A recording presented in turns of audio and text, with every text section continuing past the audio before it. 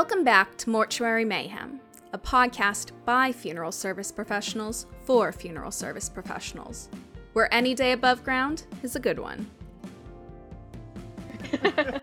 How you doing? Good. How have you been? I'm doing well. Good. Survived. Yeah. Very well. How you surviving this heat? I hate it. I cannot deal with anything above 68 degrees, my house. So I've been kind of like camping out on my porch up to this point because I expanded my deck. It's beautiful. Me and the dog haven't come inside, and all of a sudden the heat wave hit, and I'm like, I'm not going outside. I'm not built for this heat. I am not that I want the dead of winter either, but I'll take winter. But no, I'll take winter too. I'm just not going to take the dead of it. But it's Right. I mean, I have no problem. I have no problem staying cold. Yeah, no, I'll take almost anything. No, not almost. I will take anything over You'll this take heat. anything? Rain, snow, ice, any of it. How hot is it out there right now? It is, let me see, 77 right now. Okay. High of 86. Okay, yeah, it's in the 80s here. It was the last couple days. I got to my truck and it said 108 on my dashboard. I'm sick. I just can't. There was 3 days in a row that it was in the hundreds here. Awful. Awful. Just can't. Even trying to see the fireworks. I think, what is it? It's the heat, I think, coming up from the Texas Oh, that makes sense. fires. Yeah. And then, Yeah. But like even off my deck, you can normally see the fireworks and you could see them into like the smoke, which was kind Oh of my gosh, gave it yeah. an aura, but Yeah. it was like, oh, I can't. How's the smoke from Canada been over your way? Bad. Pretty bad. Yeah. Yeah. I think Yeah, we got it hit between Texas and Canada. I don't know which one's worse right now, but Yeah. I can't. I know, it's so bad. I'm done with this. I'm done. I don't know. Well, I think the first question of the day. So, you're a faculty member at the Pittsburgh Institute of Mortuary Science. Yep. What else can you tell us about who Miss Chelsea Cush is? So I, as far as my background, I was in grad school. I was working on my master's in environmental science, and we were talking about like green burial and alkaline hydrolysis, all these like alternative burial methods. Kind of sent me down the funeral service rabbit hole. I kind of thought everything was still like really traditional, and in a lot of places it is, but I thought that it was that way everywhere. And I was really interested in that. So I did finish my master's degree. And then like a year later, I went to tour PIMS, and I signed up for classes that day. And the more I learned, the more I loved it. And then I graduated in 2017. I moved up to the Detroit area, just south of Detroit. Got my Michigan license, worked there for about 5 years, and then I commuted back and forth every week for about a year, and then I got full time at PIMS. Yeah, that was a fun time. And then I got full time at PIMS, moved to Pittsburgh full time, and here I am. That is a long commute. Yes, it was. How long 4 was that hours. taking? A 4-hour drive. 4-hour drive. Yeah. Oh yeah. Wow. I would always drive because I would have my dog with me. So Okay. it was, and it's all turnpike. It's a really easy drive, but I mean, it does get to be a lot every week, you know? Yeah, that is a long drive. Yeah. Oof. No, thank you. No, thank you. Don't sign me up for that. Wow. Yeah. Yeah. I wouldn't do it again, but well, that's dedication and commitment, to say the least. it worked out, you know? Yeah. I mean, so you were just green burial and all of that just really got you interested, and you jumped right in. You're still passionate about the green burial and all of that? I never got super into it. I mean, it's not, it's not such a big thing over here. It's more of a popular thing out west. Not to say that green burial is not a thing at all, but it's not super common here. I don't know what it's like in your area. I don't know if it's like really. I think it really depends. Yeah, like Western Mass, Vermont area, you're going to see a lot more of it just because you have that, I'm going to say wooded areas. You have people that are attracted more to environment, therefore environmentally friendly. I think we have a lot of people that are environmentally that they're looking for the environmental burial options Mhm. around here, but they're just not offered. So Yeah. they're going to conform to society of saying, hey, I'm just going to grab whatever is Yeah. offered and I'm going to jump with it. So they Sure. do that. But I would love to see that. I would love to see more options. I know I had a Yeah. cemetery out this way consult with us for a green section of Mhm. their town or city cemetery, town cemetery. Yeah. Um, I mean, we have a but pretty big yeah, green national cemetery here, pretty close. It's in Verona, Pennsylvania. okay, So that was, but I mean, yeah, the further I got into school and then moving up to, the funeral home I worked at was in Flat Rock, Michigan. It's a small town. mm, But they did offer a lot of options. Green burial really was not one of them. So I really never never pursued that part of the industry, even though that's why I got in it. yeah. So, but never say never. No, I mean, I think it's something that's slowly penetrating the East. I mean, Yeah. I know, like Vermont's all over that, and I know there's bills in, I know Massachusetts, I believe Rhode Island as well. So I mean, I would hope, I would love to see all those options come this way. I think it's just a matter of time. I think, like anything else, I think people are scared of change, and Yeah. I mean, like anything Our else. I mean, industry, yeah, it's so slow moving too. Like any changes in our industry, it's like oh yeah, it's years and years. So, oh yeah, yeah. yeah. And I mean, like anything else, I mean, people have an established business that is geared towards whatever they're doing. So I think that there's going to be, well, if I bring this out there, is there going to be a market for it? I hope there is, but is there going Right. to be a market for this? Am I going to be able to turn my families over to this? Or are we going to basically shut our doors? Or, what is there? I mean, it's business. It's, like Yeah. anything else. But, I think if you bring it, I think the people are all over that. I think that they'll, Yeah, you know, absolutely. Yeah, I think yeah, it's definitely headed in that direction. yeah. But we'll see, slowly but surely. Yeah. I mean, I don't know what you're seeing out in your way, but I mean, I think a lot of what we see in this way is perception.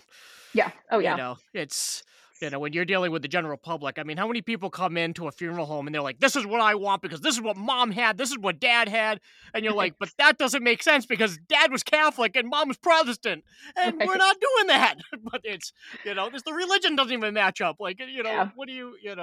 Or No. I think And people don't understand what their options are either. Like, I right, think if people are just very unaware, of this industry and everything that yeah, goes along with it. So I mean, it's tough. You got to put options out there for people and then, yeah. explain them. And yeah, you know how it goes. Oh yeah, and I think a lot of it's just education. I mean, Mhm. if we educate the people, that's the biggest part of our job. But do we always have that? When a person comes in and goes, "Nope, this is what I want. I know more than you do, even though you went to school for this and you do this every day."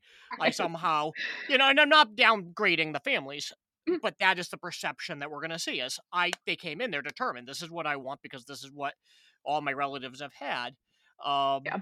how? I mean, I think that's the question for us as embalmers. I mean, I know you're on the embalming side of the house Mhm. as I am, Mhm. but for the funeral directors that are sitting with the families, how do we educate them? That's, I mean, we're Yeah. educators, so, like, how do we do that? How do we, It's tough. it is, Yeah, I think when the younger generation starts to make more of the arrangements too, I think things will change with that.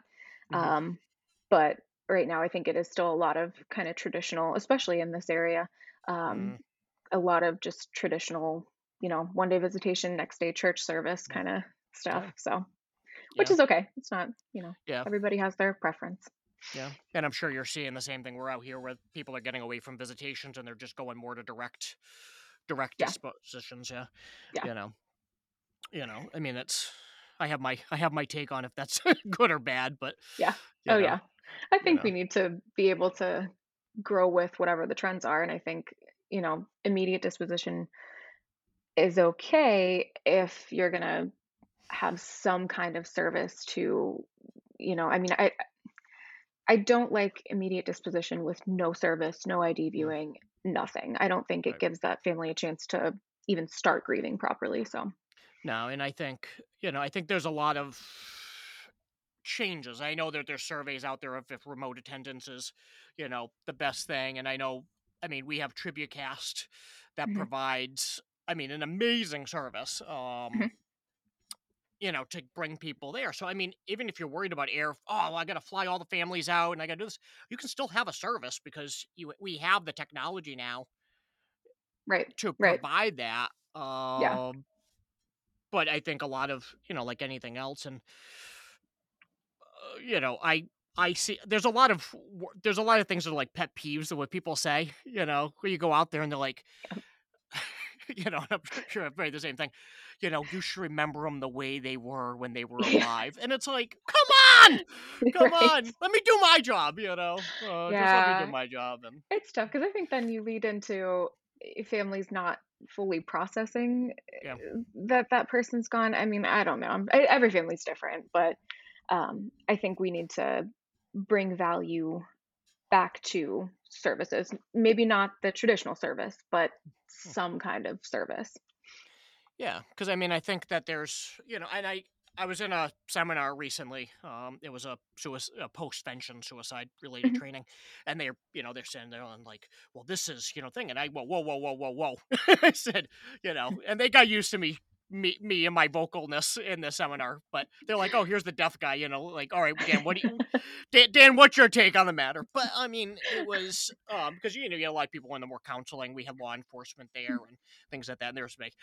But I said, my take on the matter is, all right, I believe like this is a difficult thing. You have like go with suicide.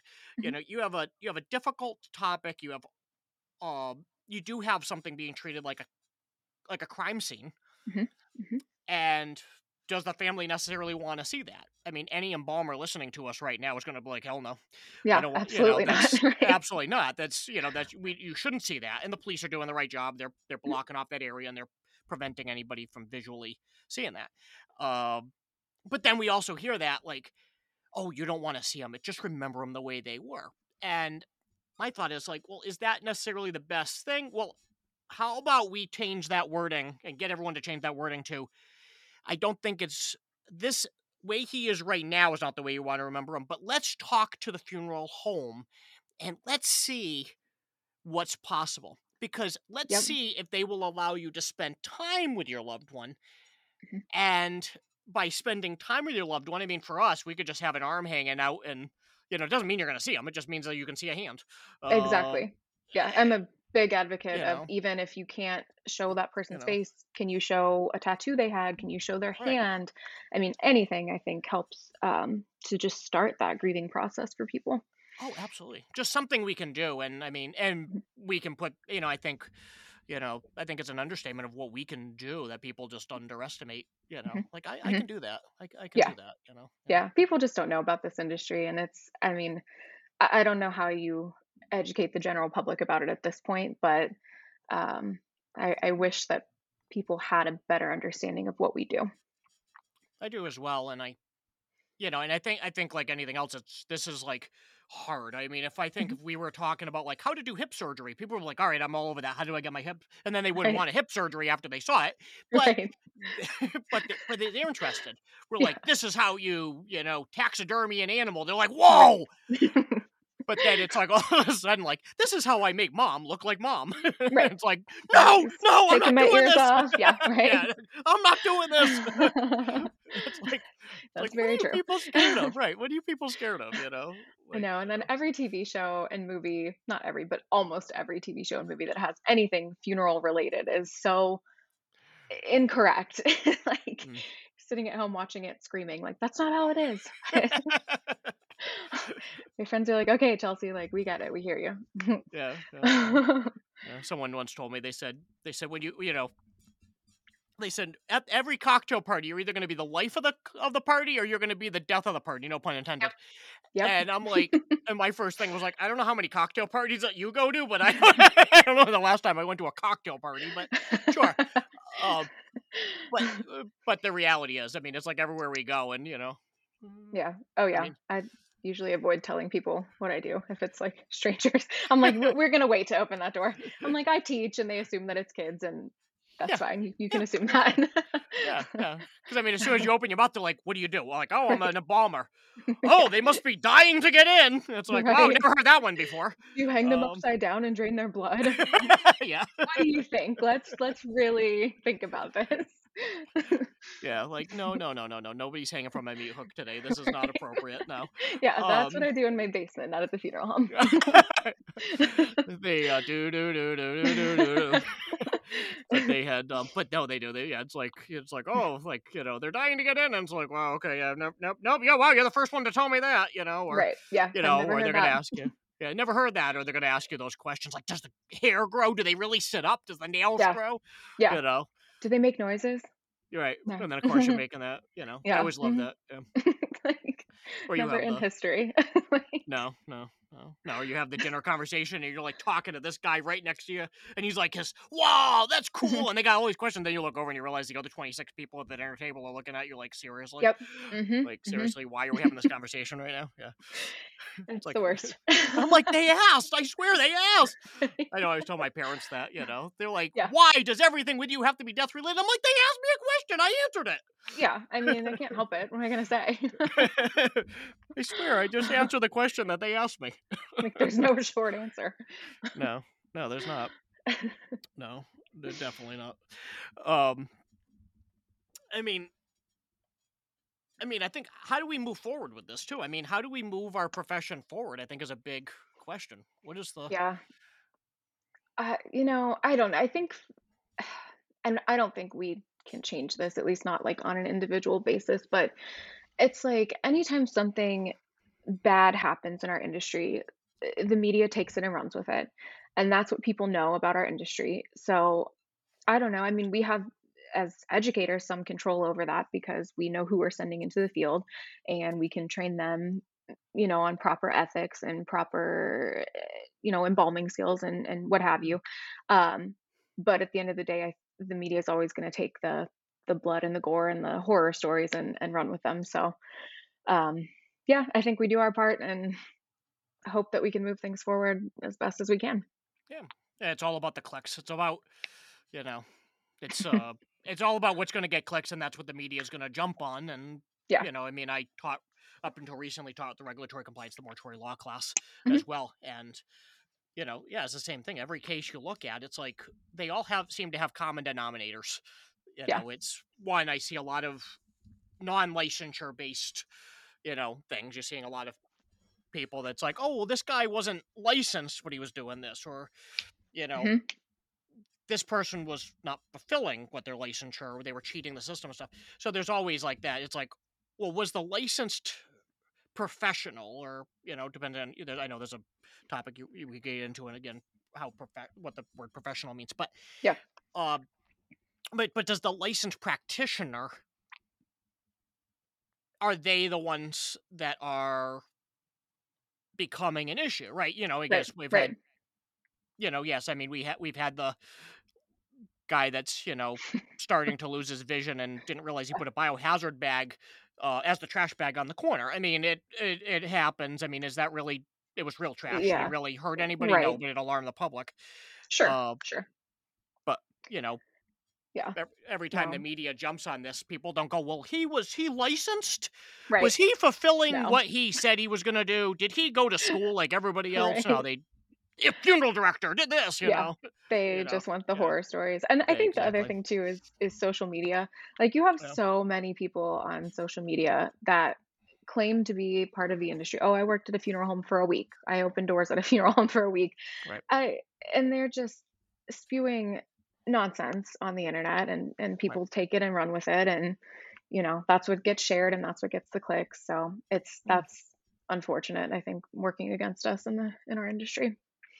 Right. No, and exactly. And I mean, I think that goes for any profession. I mean, whether it be healthcare, it's like, oh, well, I worked in healthcare. I know everything, and you don't. You don't. Yeah. That's just the reality is, maybe you were getting patients water and ice. And no, and I'm not saying anything against anybody that does that, you Sure. know, Yeah. but does that put you into a patient care role where you understand everything? Probably not. Right. Because you went to a lower level degree. And again, I'm not saying anything against that. Right. Those are very fundamental allied health positions. But Mhm. does that give you uh the knowledge base that like a physician or nurse practitioner would have? Probably not. Mhm. Or Right. but so the same thing. It's like I worked in funeral service, Right. but do you know? Yeah. Are you licensed? That's Right. did you Right. go to school? Like, Exactly. But yeah. who has the most enthusiasm? Those Yeah, people. yeah. They're You always know. the loudest in the room. Right. Guess what I saw today? Right. That's because you're seeing it for the first time, and Mhm. you Yeah, get excited. I mean, we all got excited when we saw something for the first time. sure. Um, but keeping that, keep that. Yeah, it's always the people that are in it for the, "Oh, I get to work with dead people. The dead Yeah. people don't talk, so I like my job." You're not in it for the right reasons, and they're the loudest people in the room every time. Yeah. Yeah. Yeah. Well, I always warn my students. I said, "You live the news." Mhm. Mhm. You know, Yep. you It's you hear it on the news. There's a car crash on route whatever, and all of a sudden, the next thing you know, your phone's ringing. Mhm. You Mhm. know, or you're like, oh, all of a sudden you hear like someone passed away in this this area on the news, and it's like, oh, we're gonna get the call because we service that area. Yep. Yep. Um, Yep. so Pay attention to the local news. oh yeah. So I know I always warn my students, and I'm sure you do the same. It's like if you put anything out there, you talk about anything, you never know who's listening to you. Yep. Oh, 1,000%. Be careful what you put on social media and be careful how loud you're talking at the bar because Yeah, people can yeah. hear you and people are watching and people are listening. Oh yeah, and oh, absolutely. I was remember a story when I was working with the living. Again, I was doing I was doing my rotations at the Mhm, hospital, and find out I talking to one of my professors. mhm, This is a long time ago now. But I was talking to one of my professors, and he was like, "Oh, I can't believe this." He goes, this is not right." And I'm like, what's going on? It's friendly, whatever. I said, "What's going on?" mhm, And he says, and he goes, there was some nursing. I was not in nursing, but mhm, he says there was some nursing students that were, in the hospital cafeteria. They said something as simple as, all right, after lunch, how about you take care of the woman with the heart, you take care of the guy with the kidneys, and I'll take care of the woman with the liver. It was mhm, something bland. I mean, you're literally in a massive medical center. mhm. How many people have a heart problem? Or hopefully they all have a heart, but how many people Yeah, have a heart issue? How many people have kidney right. issues? How many people have issues? You Mhm, know, it was such a bland description, but the mhm, people behind them in the booth, the next booth over, they saw the college name on their scrubs, called the college, complained, and said they were talking about my mother. And they're like, how do you know they're talking about? They said the woman with the heart. They weren't even on the same floor, never mind the same area. So it's like, right. you know, Yeah, yeah, we yeah, you just, gotta be overly cautious in this industry. you do, you do, Yeah. you absolutely do, Mm. you do. I mean, what do you see as the future of, how do you see funeral homes changing? Not even just for fixing problems, but do we see changes in this industry? And Yeah, I mean, I think it depends on what area you're in because it does vary so much in this country for whatever reason. Um, I mean, even just with like cremation rates from west to east, from north to south, it's so different. mm, Um, but I think as long as we can, I think one of the most dangerous things to say is, well, we've always done it that way. So I think if we can stay away from that notion, no matter what funeral home you're working in, I think you'll be okay. I did it this way because my father did it this way because my great grandfather did it this way because Mhm. and oh, Right. absolutely. It's the most dangerous thing you can do because change Yeah. is. I remember one day there was a funeral director that walked in. He put the candle at the foot end of the casket, Mhm. and the owner comes in. He goes, "This is where we do it." Takes the candle, puts it at the head end, and the director takes the candle. He moves it back at the foot end, and they kept doing this, right? And he goes, "We're putting it at the head end because that's how my father did. That's how my grandfather did. That's how my great grandfather did it." Right. The director takes the candle. Now the director was this. He has just like these big massive hands. Okay, he's the big dude. He goes, just grabs this candle in one hand, the whole base, picks it up, and he goes, "You ever seen a pillow and hair catch on fire?" Puts it at the foot end. He goes, "No." He goes, "Good, then leave it at the foot end." He goes, "And you won't." And he had a point. See, the reason he Yeah. put it at the foot end was because he had a point over the fire hazard that was present. Mhm. Yeah, no, absolutely. I'm like, these people that yeah, my great grandfather did it that way. Your great grandfather also probably smoked cigarettes and drank coffee and wore no PPE while embalming. So Oh, of course. maybe let's rethink, like Isn't that the way maybe we're all let's, supposed to do it? right? That's what I teach my students. Oh no, exactly. I mean, that's embalming 101 in my class. I mean, that's the first day you learn how to properly eat the sandwich in there. But I mean, Yeah, I hand out cigarettes. yeah, exactly. It's just there's certain things you just don't do. Maybe we take it for granted nowadays, but we just don't Yeah, do those. And right. um, but there's so much change. I mean, just think about we do have some funeral homes that are starting to wear polo shirts on their off days, because I mean Mhm, that's okay for the families mhm, understand that I think as a business model, mhm, um, I think if we still try to continue catering to 1950, mhm, we're going to lose the demographic that we still have people that are looking for that. We still have an older demographic, mhm. but I think the problem is the older demographics that wants that is the ones in the casket. Yeah. Yeah, and I think that's another thing that is so dependent on the area you're in and the funeral home that you're at. Like if you're at, Frankie Campbell, you're not wearing a polo shirt. No. But in some places, like a family might, we already have such a bad reputation for like people always think we want to take their money for no reason and whatever. Mm, So I think in some funeral homes, like wearing a suit, it might promote that absolutely. kind of reputation. So I mean, yeah, it's so dependent on your area and your funeral home. Oh, absolutely. And again, use your mark. You mentioned Frankie Campbell. I mean, Mhm. you're talking the country's funeral home that has the Right. reputation for what they do. I mean, yeah, I wouldn't expect that either. Mhm. Mhm. And I mean, how many other places shoulder every single casket that comes through their door? Mhm. Um, but if you've seen the price tag, you're paying for something. You honestly are paying Absolutely. for something when you go there. And that sure is surely not a guy in a polo shirt. Yeah. But the but I mean, I think it depends on your demographic. If you're a Mhm. small country funeral home, should you be going for your morning run in dress clothes? Mhm. Should you be Mhm. mowing the lawn in dress codes, or your neighbor's going to look and go, "What a fool"? Yeah. But again, if that is the demographic you're serving, then yeah, you should be. You absolutely should Absolutely. be. But I Yeah. think we also need to be people. Yeah. At some Mhm. point as well. Yeah. Uh, yeah. Yeah, I You know. definitely think some families could see you sitting down in a full suit to make arrangements as almost arrogant in some places. Right. So it's all perception, I guess. It's fair to say. It comes back to the word perception. It does. It comes Mm. back to how do people are going to perceive you, and I mean we can have the tattoo and piercing Mhm. conversation as well over, Mhm. what is the customer? If the Yep. customer is a 90-year-old that's burying her husband, then maybe that's not going to go over well. Maybe we cover him. Yeah. Maybe flip Yeah. him up. If Yep. we're, who's the one making the decision? It's not the one in the casket. Right.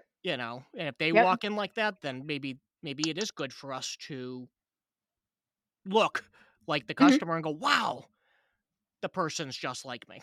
You know, Yeah. Yeah, I maybe they're think gonna choose the I funeral home like that. absolutely. Yeah, no, I think one of the most important things you can do off the bat with a family is try to find some common ground. Um, I think they're gonna open up with you. They're gonna tell you more things just to tell you them than they would if they're kind of uncomfortable and think that you have nothing in common with them.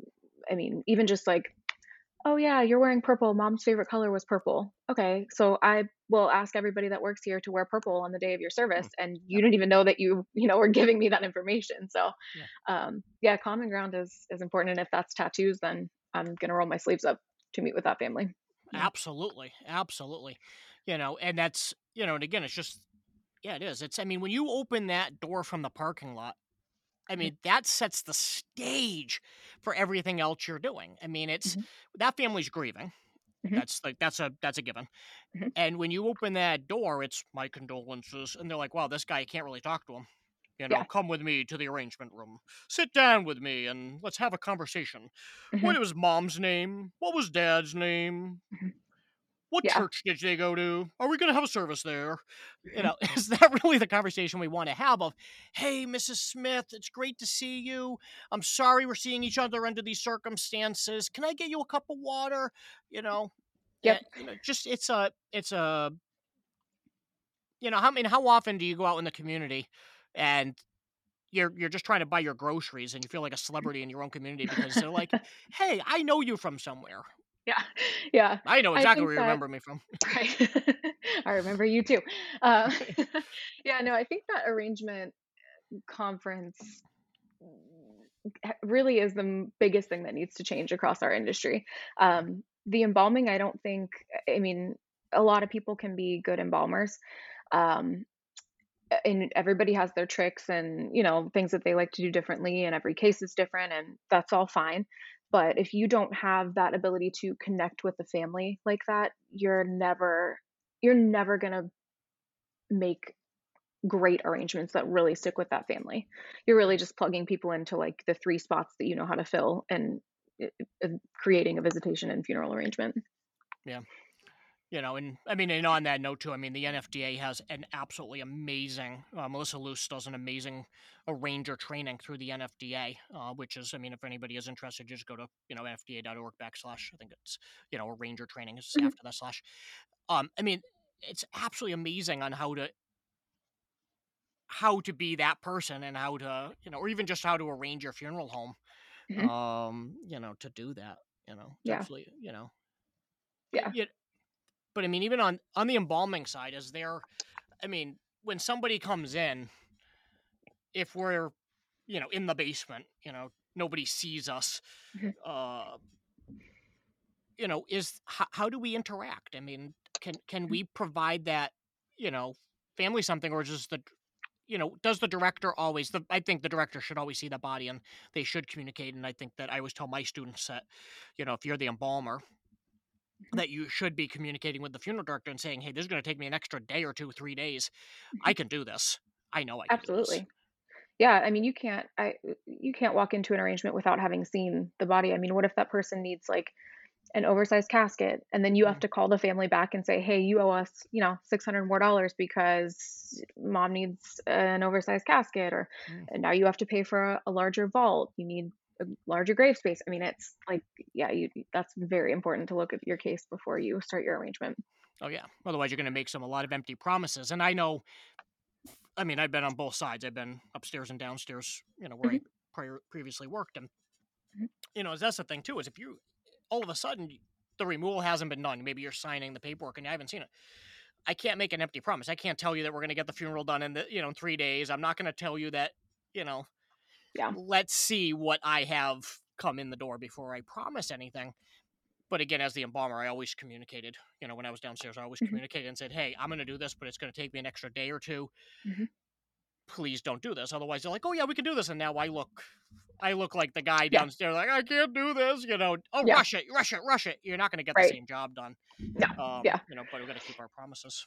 Yeah, and most families, I think, are more than happy to wait a day or two to have better results, or to have, what they want, as opposed to just what you're offering. I mean, yeah, I've never had a family say, "Oh no, we need," like, "No, we need it tomorrow. We'd rather have the worst funeral." Like, they're gonna wait. Right, right. And I think that's always a difficult conversation too. If they're like, well, I have family in town, or, I really want this on Thursday. When can you do it? Mhm. And I mean, I've had conversation of saying you don't want it on Thursday because you're not going to get the priest you want. And sure enough, they get it on Thursday. They don't get the priest they want, and guess who's on the line? It's me, right? Right. They're yelling at me. I almost got caned into a grave hole into a grave plot one day. I really seriously did. Oh my The guy, gosh. yeah, the whole family was mad because the priest did such a horrible job Oh that man. that it was my fault, Yeah. despite me warning them that you were not going to get the priest you wanted. Yeah. But, with the embalming, I mean, it's the same thing. Are you gonna get, you know, Yeah. No, you I need those mean, results. you need as much time as you need. I mean, it's like that question that I think a lot of students ask when, it's their first term, and they're like, "How long does it take to embalm?" As long as it takes, As long as it I needs. mean, I can't answer that. Sometimes it's overnight. It depends on what that case calls for. Yeah. Yeah. I mean, So, I'm glad you do, because I ask the exact same question of my students, and mhm. that's like, and you get the answers, and then finally you get that student in their back who goes, as long as it takes. I'm like, yes, that is the answer. You got it. That is the answer I'm looking for, because it is. It really, Yeah, it is. It's as long as it takes. And, I mean, no, gravity does not bring cavity fluid to the legs. right. No, things are not going to embalm themselves. If you don't see fluid there when you're embalming, it's not there. Right. Did you take the extra steps? Uh, Yep. it's or how often have you heard someone, the students call you and go, hey, I got this trade embalmer, and I'm telling my boss I can do the job, I want to do the job, but they're like, oh no, we've used this guy for 30 years, we're going to continue using him, and they're like, yeah, that body's Hmm. not embalmed. you Yeah. know Yeah, uh, because it's, they are in and out in an hour, and, right. it's not, and that's not to anything against trade embalmers. I worked with a trade embalmer for Oh, a I have couple nothing years, against and him either. he's Yeah. amazing. Oh yeah. Um, but I think there's a difference between an embalmer and a fluid pusher. If you grab the same Exactly. fluid every time, you think it's going to take you an hour every time, you are not an embalmer. No, you're not. You're not. Yeah. And I think, I mean, I think that there should be regulate, like that you have to prove yourself every so often, know that you're Hmm. you're doing it, because I mean, and that's the other thing too, is things may be covered up like, oh, well, this is what it was, but we spent time some fixing the problems after the fact, and Hmm. or maybe maybe we just didn't see the problems because we were lucky. Hmm. Putting someone in plastics and not having a properly embalmed is not a solution. It is Right. that's a mechanism to prevent failure. Yeah, it's a band-aid. It's a band-aid. It's Hmm. just it keeps the clothes clean if something were to fail after you did everything in your power not to have it fail. Yep. Uh, Yep. you know, but that's just not it's things that get under my skin. Yeah. Yeah, I'm with you. You I'm know, with you. yeah. But I mean, I think that's also the difficult conversation when the family, all of a sudden they're sitting there going, I want service, Hmm. and the funeral director is calling downstairs saying, can you do this? Hmm. And I'm hoping they do, calling down Hmm. saying, can you do this? And you're sitting there saying, it's going to take me some time. How do we comfortably, and I know there's many days where the director's like, can you just come up here and do this? Hmm. Because, and they knelt down to the widow or the widower, and I had a nice conversation. Hmm. Uh, because they do worry the worst. If you say, look, your loved one's not in the condition for you to view them right now. Hmm. Oh my goodness, what does she look like? Is it bad? How bad is it? Hmm. And it's like, that's a very difficult conversation to have. It's what we Yeah. do, but it's the No, difficult we are. conversation. Yeah, I think as a culture, we're afraid of death. Yeah. And um, people, I think, jump to the worst conclusions, and through no Mm, fault of their own. I think it's just a cultural thing for us. Um, but it can be hard to explain. yeah. Everything's okay, but we just need an extra day. Like, we'll make it work for you. We just need time. Yeah. Yeah. No, we're definitely a death denying culture. I mean, I Yeah. know my grandmother's 94 years old, still Hmm. healthy as a horse. Uh, Hmm. but she talks about, when her brother passed away when she was, say, believe 8 years old. Hmm. um, up on a farm, really, really remote farm, horse and buggy still back in that day, Hmm. and cars did exist, but they didn't have them. Hmm. And he, uh, she described. She asked me years later. She described Purge. He was Hmm. It's in the middle of the summer. He's in the living room in a casket in their living room, which is, Hmm. we all know, we studied our history, is normal Yeah. back then, Hmm. and Which is crazy. I mean, which is crazy to think about, right? yeah. On a farm, and the whole family is gathering, and they're all coming to this house, this Hmm. farmhouse. So my grandmother is on the couch in the Hmm. living room Hmm. with her now deceased brother in a casket. And think about that. That's an 8-year-old laying on Hmm. that couch. Now, I've slept on many funeral home couches. I've guarded the bodies. I worked at a funeral home that did Jewish. Uh, Hmm. so I did have to, I'm not Jewish, but I did. Hmm. They would pay me to sleep overnight and watch the body, Hmm. because that's what the family requested. A night watch, which is awesome. So I mean, I have no problem doing that. But to have Hmm. an 8-year-old, you have to think like, oh my goodness, we had an 8-year-old sleeping on a couch next to this, and this now my grandmother years later, decades later, is describing Purged to her grandson, Mhm. which is licensed funeral director and embalmer, so I understand what Mhm. that is. But and I'm like, well, and I'm trying to explain to a 90-year-old why her why her brother was purging, Yeah. Yeah, they're tough 80 conversations years to ago. have. Yeah, Yeah, you and it's know, different for every family. You have to kind of right. try to gauge where their Yeah, um, emotional level is at, and yeah, not that you ever should, lie to a family, but how much are you going to share with this person? Are they going to right. understand what you're saying, or are they too emotional? Or Mm. it's every family's so different. Oh, absolutely. And I think times have changed. Like even back then, I mean, I asked her, I said, "Oh, do you have a picture of my great grandfather?" She goes, "Oh, Mhm. yeah." She pulls out the Kodak album of his funeral, of him in a casket. I said, "I was hoping to see my grandfather alive. I was hoping not to see him in a casket." But I was like, Yeah, seriously, thanks this is anyway. what. Thanks, anyways. But to her, it didn't phase her. To Yeah. her, this was normal because at that day and age, that's what you did. Nowadays, I mean, it's the fact that we're institutionalizing people, and that counts for hospitals, nursing homes. You know, Mhm. Yeah. people don't see their loved one, and the first time they're going to see them is in the funeral home.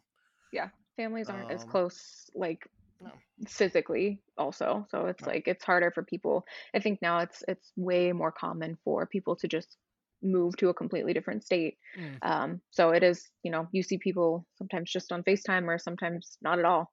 So yeah, it's tough. it is. And the cremation has taken place prior to them coming out. Oh, just cremate, and we'll mail it out, mail mom to us, or Hmm. cremate, and we'll do the services when we get there. Um, Yeah. how do we fill that gap? How do we provide them the time with their loved one? And Hmm. so that's always our challenge. Yeah. And can we do it? Yeah, I mean our Yeah. embalming skills are refrigeration and embalming. Hmm. Yeah. Um, I mean, and I think a lot of people don't know that that's an option. yeah, Um, because I remember in the funeral home, like when I would make arrangements, sometimes people would be like, well, we have this going on, blah, blah, blah. And I'd be like, well, why don't we just do it in 2 weekends? And they're yeah, like, oh my gosh, will he last that long? Like, yeah, yeah, he'll last that long. Don't yeah. worry. Just say I'm a good embalmer. Yeah. I can make that happen. It'll be okay. No, but it's true. But that goes back to one of our previous conversations of the same thing is it's assumptions, it's Mhm. perception, but it's assumptions of, Mhm. people start filling in the information because the public does assume, well, this is, they assume certain things and they fill in the blank, and I don't Yep. know if it's people don't want to ask questions, they don't want the answer. I don't know if it's Sure, that's part the of it. fact that they've talked to enough family members and maybe they trust their family members more than whether or not it's the Yeah. truth, more than they would a stranger. Yeah. You I know, think people like think that it's a stupid question, but it's like ask us the questions. Like Mm, nobody in the public knows the answer to these questions. Like you're not. It's right, not a stupid question.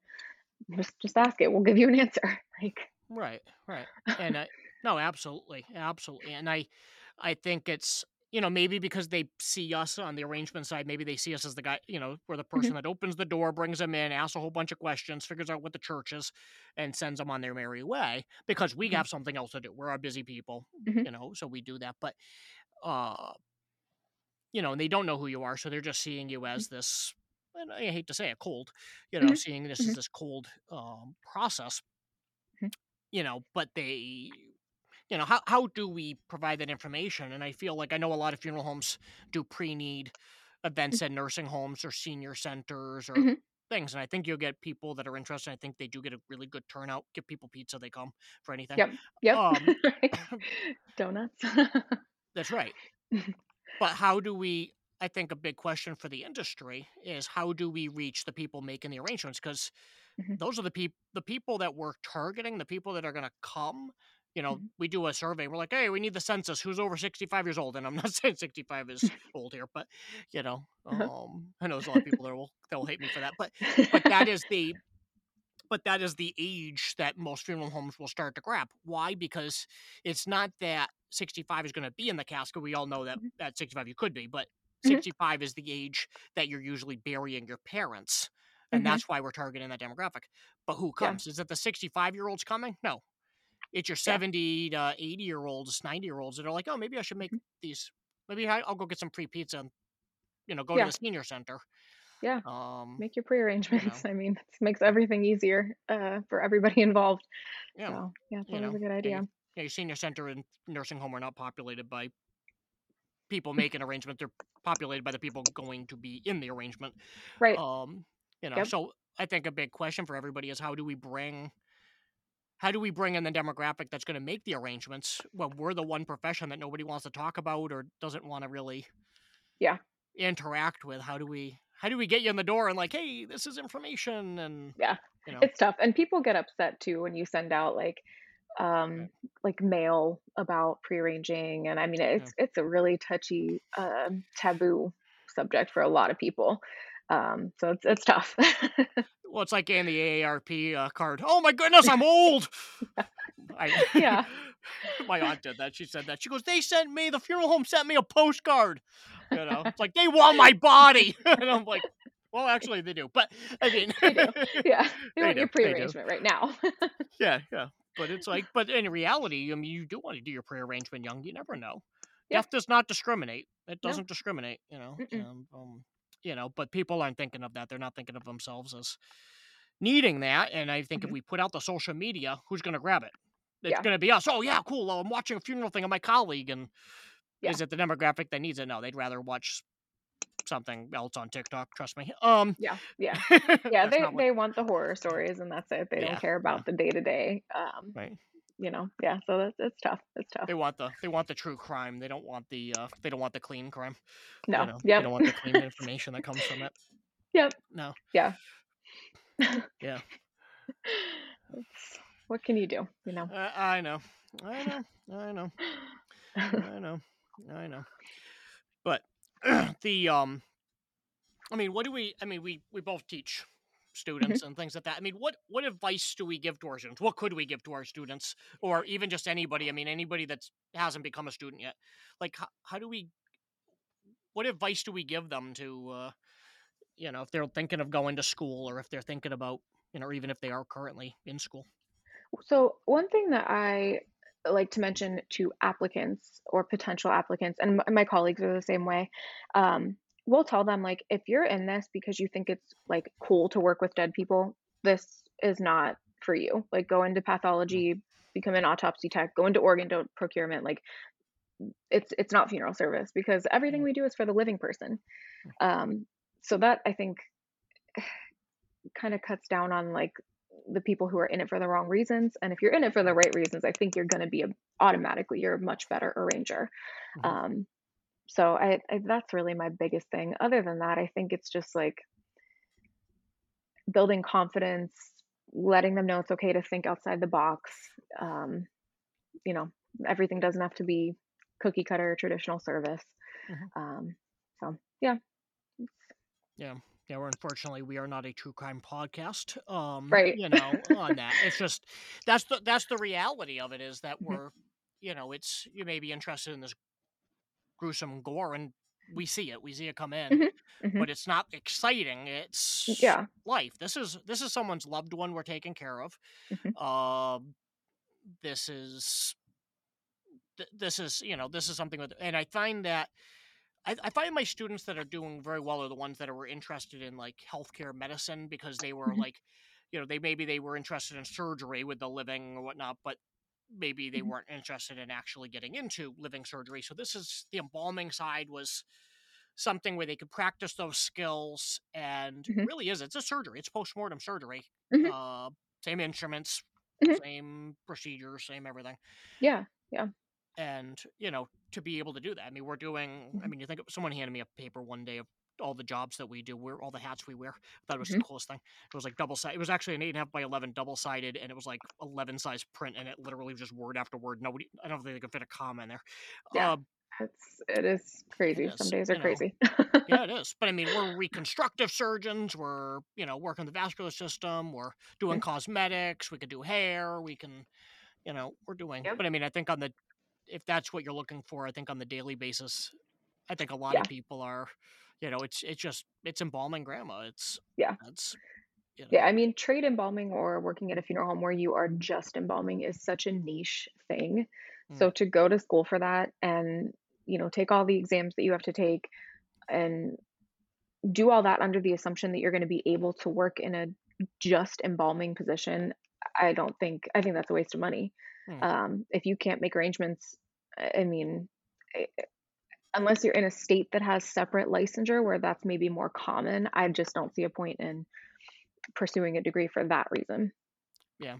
And I know there's, I mean, I know there's employers out there that will do they just Hmm. want a funeral director, or they just want embalmers, or they want someone that's both. And, but as you're saying, it's, getting out there, you'd have to be able to find that Hmm. job. And the chances are, and I always have people, I know we have a lot of students, and I'm sure you do too, where they come in with the, well, I just want to embalm, or I just want to direct, I want nothing to do with bodies, I just want to direct the funeral.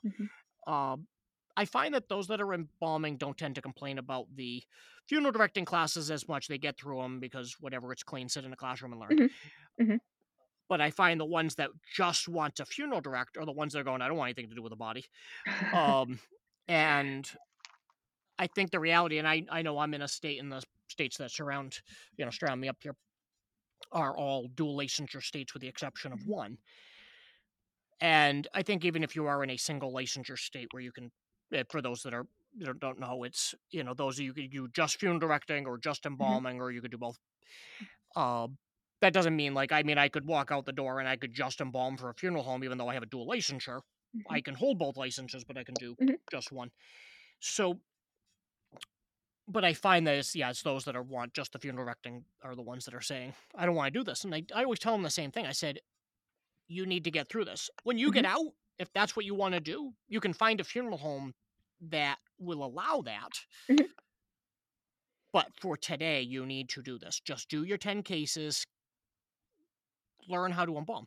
Hmm. Um, I said, for one, you need to, because it's a dual licensure state and all the states around you are dual licensure. So you need to have both sides of the house, because you're going to walk out and you're going to be able to do both, whether or not you practice both. Hmm. But this is what I always think about. I always explain to them, I said, if you're the funeral director and you're the first person there in the morning and you turn that light switch on, because every good funeral practitioner should turn the lights on, and the first thing you do before you check anything else is that body. Hmm. Because what happens when something goes wrong, and things go wrong, things go Hmm. when things go wrong, they go very, very wrong. Yep. Very wrong. So you check that body in that casket and you go, uh-oh. And then you go down to the prep room and you open that light switch and you look at those bodies and go, uh-oh. Hmm. Okay? Because the family's coming in. And hopefully you got to work early, and hopefully you check those bodies, and you have time to fix it. But what happens when I'm just the funeral director and I'm like, I don't know how to deal with the work with a body? Hmm. Hold on, family. Don't come in for an hour. I have an embalmer on their way to fix your mother. That doesn't Yep. go over very well at all. So Yep. it would be nice if you could do minor fixes and you knew what Hmm. you were doing and you knew what instrument to go get and how it worked. Yeah. Whether or not that's your primary job, you should be able to fix, Yeah. At fix least the fix bare things. minimum The bare to minimum, get people right? ready for visitation. Yeah, absolutely.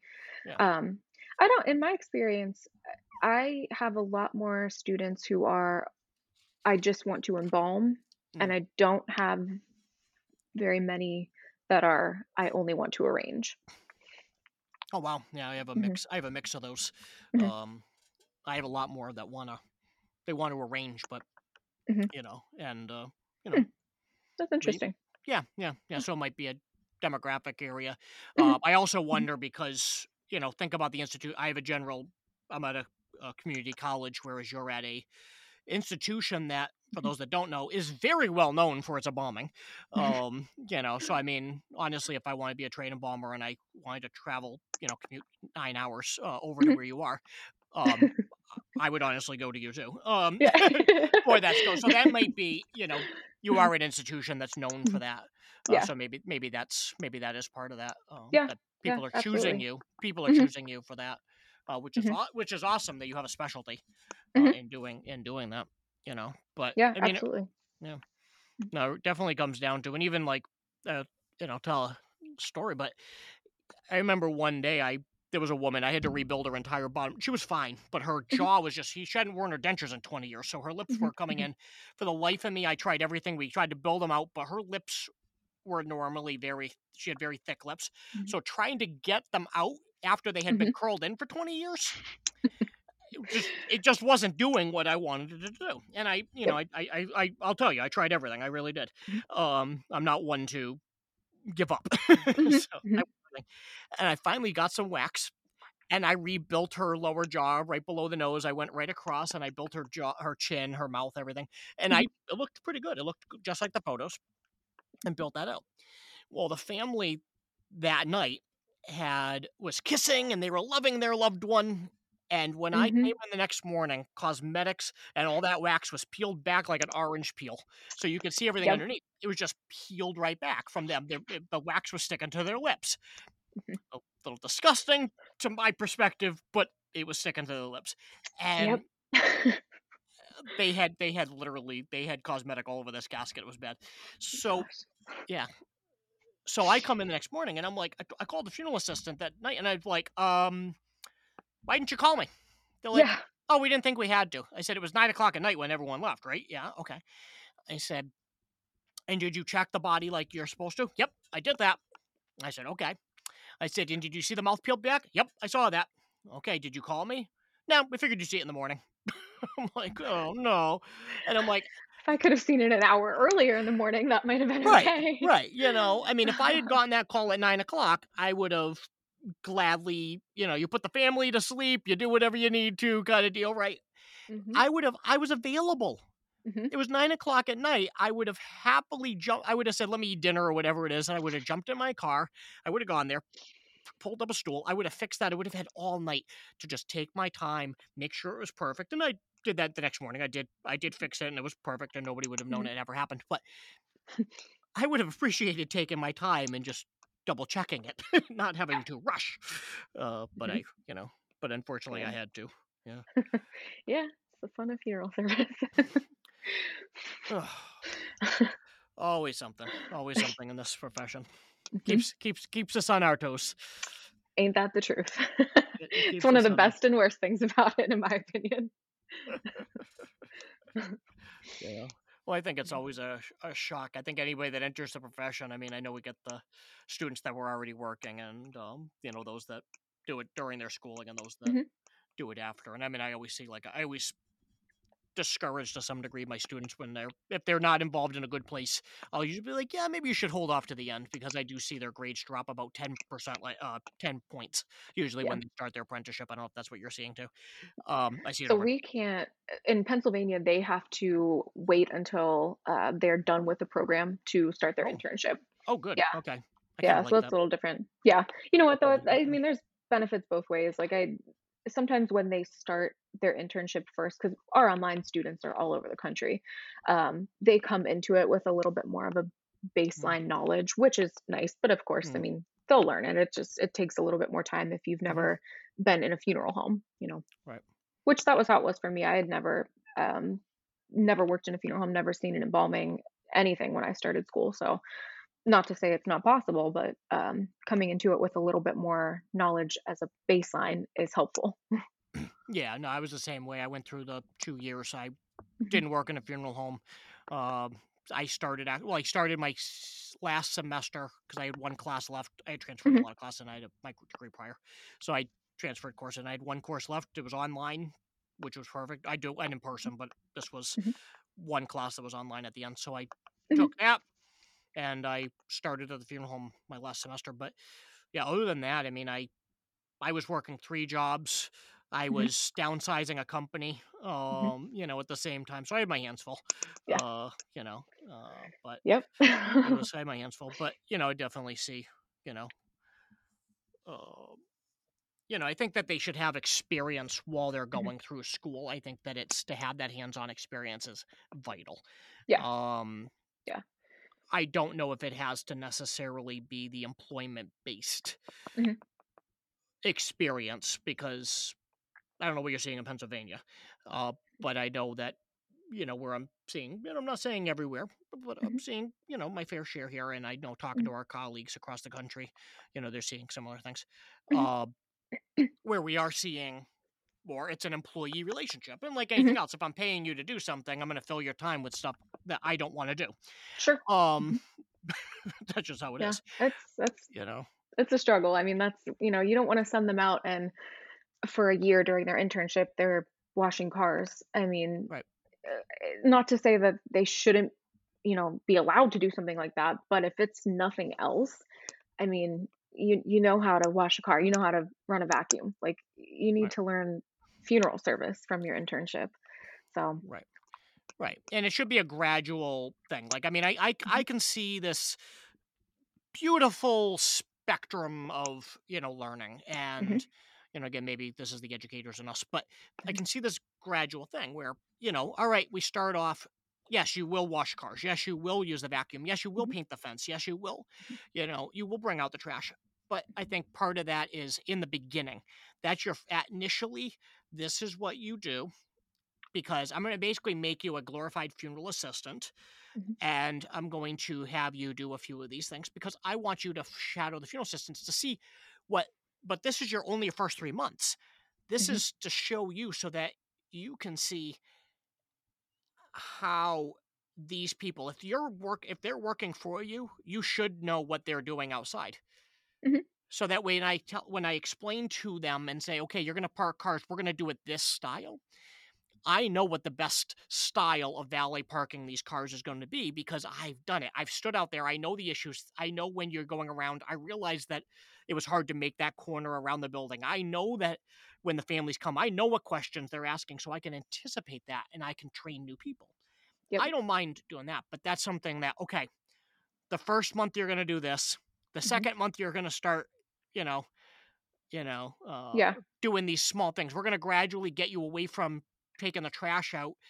We're going to gradually get you away from, washing cars Mhm, and washing toilets or whatever. mhm, And, you're going to be, doing wherever we mhm, need you, but you're going to be you're going to sit in on arrangements. Okay. I'm doing mhm, arrangements. You're not doing something else. Okay. I have a removal. You can go on that. But next one, you're sitting on the arrangement. mhm, And then we gradually get to that. Before mhm. you should know it, that person a couple months down the line should be doing the demographic information for that arrangement. Yep. Yeah, I mean, to start from the bottom is great. It's Yeah. just the problem is when you keep your intern at the bottom and they don't learn Exactly. anything, and then Exactly. they spent a year wasting their time and they go to another firm and they're like, "Well, what did you learn? Like, what did you learn at this during your Yeah. internship?" And, so that's the tough part. It is. No, it's And there's very only so tough. much we can do to prevent that. Mm. It's like what can you do? Right, our hands are tied. We're just give them advice Mhm, in our roles, and no, it is our hands are tied because it is an mhm, employment situation, and mhm, there should be a. It would be nice if that arrangement allowed for again that gradualness of okay, this is our plan. When you sit down, mhm, okay, I'm hiring you as an apprentice. This is the plan. This is what we're gonna do. We're gonna have you do, this for a while, and then at this point, just so you know, this is the point where I'm gonna have you coming in on arrangements. This mhm, is the point. You're gonna be doing removals throughout because I want you to get used to working with families out there. I'm gonna go with you for a while. Then once you feel comfortable, I'm gonna send you out on your own. So that way, um, I think that there's value to that to some degree mhm. because if I am, your boss and I'm breathing down your throat, are you gonna speak? No. Yeah. When the family talks, you're going to be like, talk to him. He's the director, Mhm, and mhm, you're not going to necessarily have that, all of a sudden you take somebody out of the show and now they're asked questions and they have to answer them, but make sure they have the right answer before mhm, they do that. Make sure they're not mhm. stepping on boundary where they're not giving answers that a director should be giving Yeah. or the embalmer should be giving. But okay, we're going to have this. Now you learn, okay, Mhm, we're going to gradually having you, yeah, mhm. but you're not You leaving. almost have to let them step out of their comfort zone on their own because I think when you force them and they're nervous, they don't know the answers, you got to let them learn first and then kind of let them, they'll step Yeah. out when they're ready to. They'll start answering questions without even realizing that they're stepping out of that like training zone and kind of into their own style of doing things. So, Yeah. I mean, it's, And I it's think important. oh, it absolutely is, absolutely Mhm, is, and I think a plan is always good too because I think if the apprentice looks at their job and says, "What the heck? I'm taking mhm, out trash. I'm washing cars. I'm washing toilets." Now, is those valuables? Yes, because mhm, later down the line, when you need to turn over funerals, you can say, you can have say, okay, I need there's 2 funeral directors in the place, or hey, I'm gonna send somebody out because maybe they're just delivering things the family left. I don't have any assistants because the assistants are bringing something. Mhm. So yes, I do need to know how to run a vacuum. I'm hoping everyone knows Mhm. how to run a vacuum, but I don't take things for granted. Mhm. Uh, what happens when you realize that, okay, I have literally 20 minutes to vacuum this entire establishment before another family starts to come in for arrangements. And I got flowers, people had oil on their boots, and now I got to shampoo the carpet and get the oil out of there. I've done that enough Mhm. times. I have. That all of a sudden, how do you know that so you're vacuuming, you're like, oh no, the vacuum cord doesn't reach this way. Okay, I need to plug in here. Well, if I had known that I know with the system that I can do this quick. If I plug in into this plug and I do this section, then I plug in over here, I do this section. Mhm. I know that I can do this effectively. Otherwise, I'm stepping on myself. So yeah, Mhm. there's value to knowing how to do that, or the value that all of a sudden it's before a funeral. I went down, I ended up in a puddle. I had a funeral director that had I don't know how he managed to do this, but a cement truck was spitting off some cement as he went by it, and he had cement going down the lead car. Oh, no. Oh my god, Yeah, that's awful. yeah. So, but if you run into these situations, does that director know where Mhm. the where the where the where the wash station is? Mhm. Do they know where the car wash is rather? Yeah. Um, or do they relying on the assistant? Like, I don't know where it is. I don't know where the Mhm. tickets are. I don't know how to do this. So at least you know the process. You know where to go, and Mhm. I think there's value to that. Or are you doing it Mhm. in your own driveway? But Yeah, no, I think it's hard to respect and follow leadership too if you know that they don't really know how to walk the walk, you know?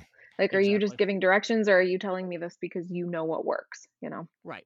And I'd rather be the lead. I mean, and there's always the difference. I know there's like different images. If you Google like, boss versus leader, what's the Mhm. difference? And, Mhm. and the boss is sitting there mushing people with a whip, Mhm.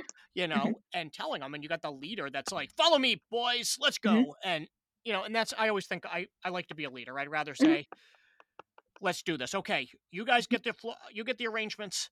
I'm going to vacuum the carpet. You can Mhm. wash the toilet because Mhm. I'm okay telling you to wash the toilet because you know that I'm going to do the same thing.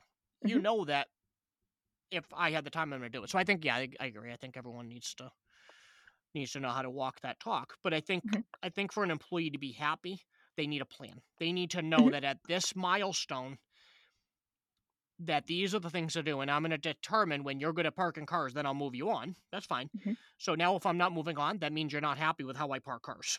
Mhm. Yeah, especially in like smaller firms where, Yeah, you really are expected to do everything. right. It can be frustrating when you're not doing any of the funeral stuff, but you're kind of expected to do you know, the low man on the totem pole stuff. Yeah. So it's frustrating for them, I think. No, it is. I think it's very frustrating, and I think it's same thing as like, I mean, when you're in those small firms, Mhm. I mean, yes, you are going to do the low end work. Why? Because Mhm. somebody has to do it. And if the Mhm. director is busy embalming and the embalmer's busy embalming and the director's busy doing arrangements, and maybe it's the same person, Mhm. they're the skilled worker. They're the ones that Yep. are licensed. So Right. they're not going to wash. That thing is too. They're not going to be washing the cars and taking out the garbage when they have you, and they're the Right. licensee. They're going to do the licensee work, and then Mhm. you get brought in to do that work Right. when they need the help doing Mhm. it. And I think that's what a lot of people maybe don't realize. The apprentice doesn't realize, like, hey, I'm doing this work because somebody has to. But Yeah. It's a fine line. Yeah. right. But I think it's also like if you're going to get an assistant to do some of those things, Mhm. and then I'm sure they would be happy to take the money. Mhm. They're happy to get a paycheck, and Mhm. then at least you can say, hey, I know you've been bringing out the trash a lot. I know you've been washing cars a lot. I appreciate that. I know you're here to learn. Mhm. I'm going to have somebody else do that. I'm going to bring you downstairs, and I do want you to learn how to Mhm. do this. I want you to, do that. And I think some of the value when embalming is to leave people alone. Mhm. Okay, I'm going to show you how to do this. Okay, I want you to aspirate. I'm going to go write an obituary. Okay, Mhm. call Yeah, me I if you think need me. sometimes when you're breathing down their neck, it's like they're too nervous to do anything. Yeah, I mean, as in the prep room with the students, like when they're looking for an artery, I'm stepping back. I'm gonna go grab the next thing that we need. You find the artery. You're not gonna Yeah. mess anything up. It's all right. Find the Right. artery.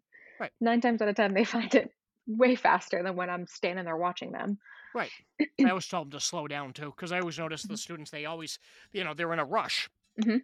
And I'm like, I always tell them the first thing when they first start up in my prep room, I said, slow. I Mhm. said, if anybody rushes, I'm going to take you away from this. I'm taking you away, and you'll come back later. You're not. So I'm going to give somebody else that artery to find if you try to rush. Mhm. And they're like, why? I said, you're about to like destroy everything in its path the way you're Mhm. searching, to the point Mhm. that you're now trying to find a needle in a haystack Right. You ripped rather apart every than muscle that's your guides and limits. Like, you're not gonna find anything now. exactly. Right. You're just Yes. hope and a prayer. Go in. Right. Go Yeah. in. Separate the muscles. Yep. Find the fascia. Separate the fascia. It's like, oh my goodness, you guys are literally just chopping away at something, and now you're wondering why you have no clue what you're feeling for. Oh, yeah. I Slow, have them slow. for the guides and limits, so I will quiz them before they start raising arteries. I'm like, "All right, Oh what are we yeah, looking for in here? Because you're not just gonna go going crazy and, yeah, rip every vein open so that I have a mess to clean up later." I mean, exactly. let's Yeah, wonder. think this through. And if you turn into mush, I'm gonna make you stand there and try to find it because you're not giving up on it. Absolutely. Absolutely. That's your problem. Yeah, but they do. They want to show off to their Yeah. friends and things like that. I'm like, there's no showing off in my prep room. No showing off in my prep room. Not Yeah. at Like, we're gonna all. do things right. We will. You No. screw up, that's okay, but it's not gonna be because you're trying to get out of here faster. Yeah. Yeah. Like No. I think that's the one advice I could give to students. Slow down. Mhm. It's like there's not a rush. And I Yep. think a lot Mhm. of them are. I think that there's a lot of confusion. I mean, I think that like anything else, they're confused and they're not going to necessarily, Mhm. you know, uh, admit to it. I think that they're, I mean, we're teaching theory in school, and it's like, oh, what is this? Well, this is a humectant, and this is a Mhm. desiccant, and this is surfactants, and this Mhm. is, and they're like, okay, and then you send them out, and they're like, all right, what chemicals do I grab? And they're looking at the shelf, going, none of this has surfactant on it. You're right, because surfactant is an Right. ingredient in that. So I always tell them, I said, Read the bottle. read the bottle. Right. And I'm like, you guys know what's in Italian spice in your kitchen? They're like, oregano, sage. I'm like, okay, exactly. Mhm. It's like, They're like, "How do all you of know this, these. Miss Cush?" I'm like, "I read the bottle. I've never used this fluid in my life. I just we Right. just have to read the bottle. It's okay." Right. Or I looked up the SDS, or I looked Right. up the, Yeah. I found the catalog for the Right. manufacturer, and I, read about what this is about, Yeah. and this is for trauma. That means it's going to have these in it and stuff. But I always tell them, I'm like, it's like your spice cabinet. You're not looking Yep. for oregano on the shelf. You're not Mhm. looking for sage. You're looking for the Italian seasoning that's going to give you all of it Yep. in one. And that's, that's what we have. So, That's I told them in class, it's ice cream. It's your toppings on your ice cream, oh, and your arterial is your ice cream. I like that. I like that. I like that Yeah. analogy. Yeah, you know, I do. I like that. Whatever it takes.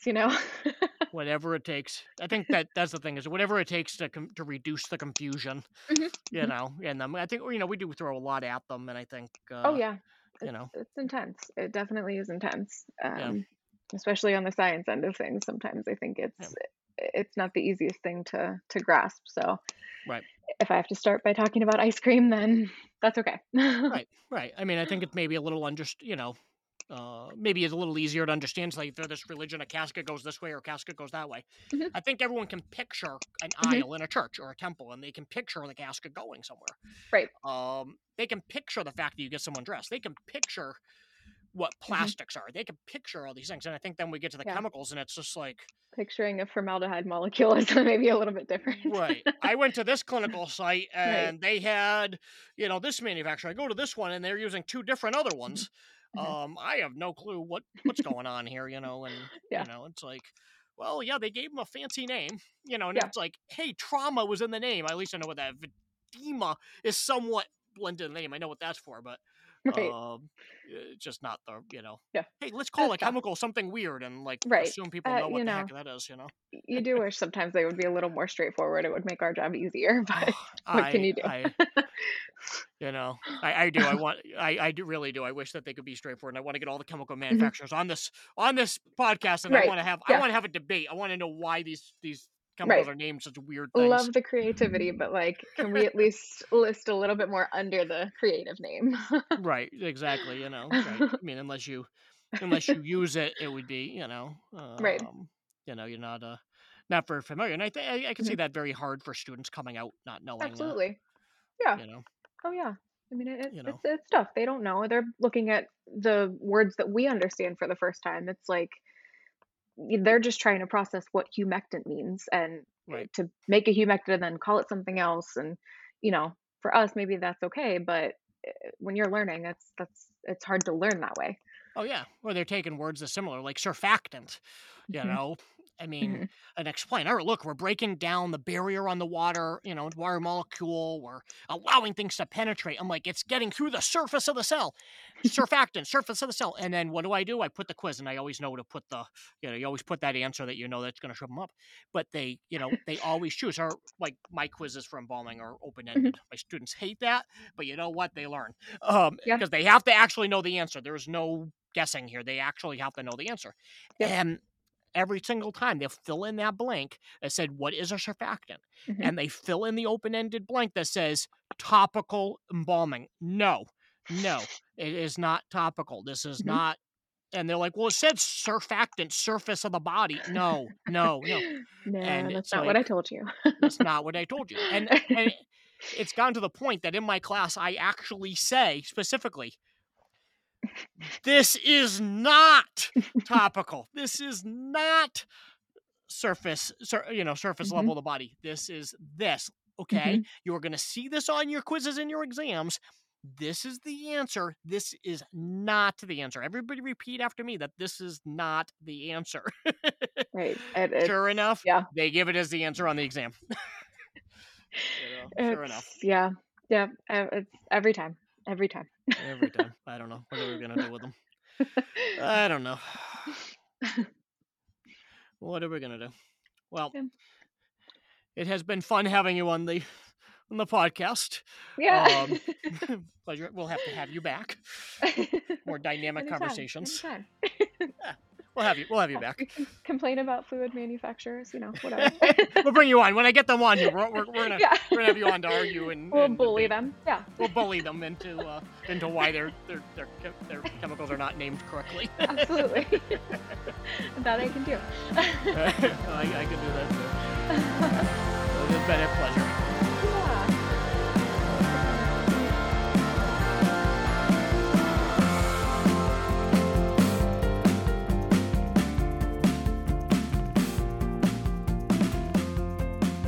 Thank you for listening to this episode of Mortuary Mayhem.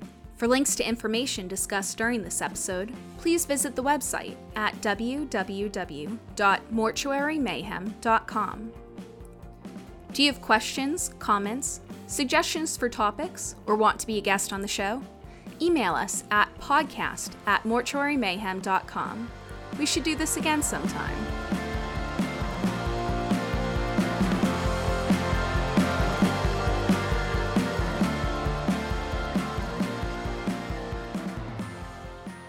You may qualify to go to funeral college for free. Arranger training is also coming to Massachusetts on September 29th, 2023. For both opportunities, visit mortuarymayhem.com.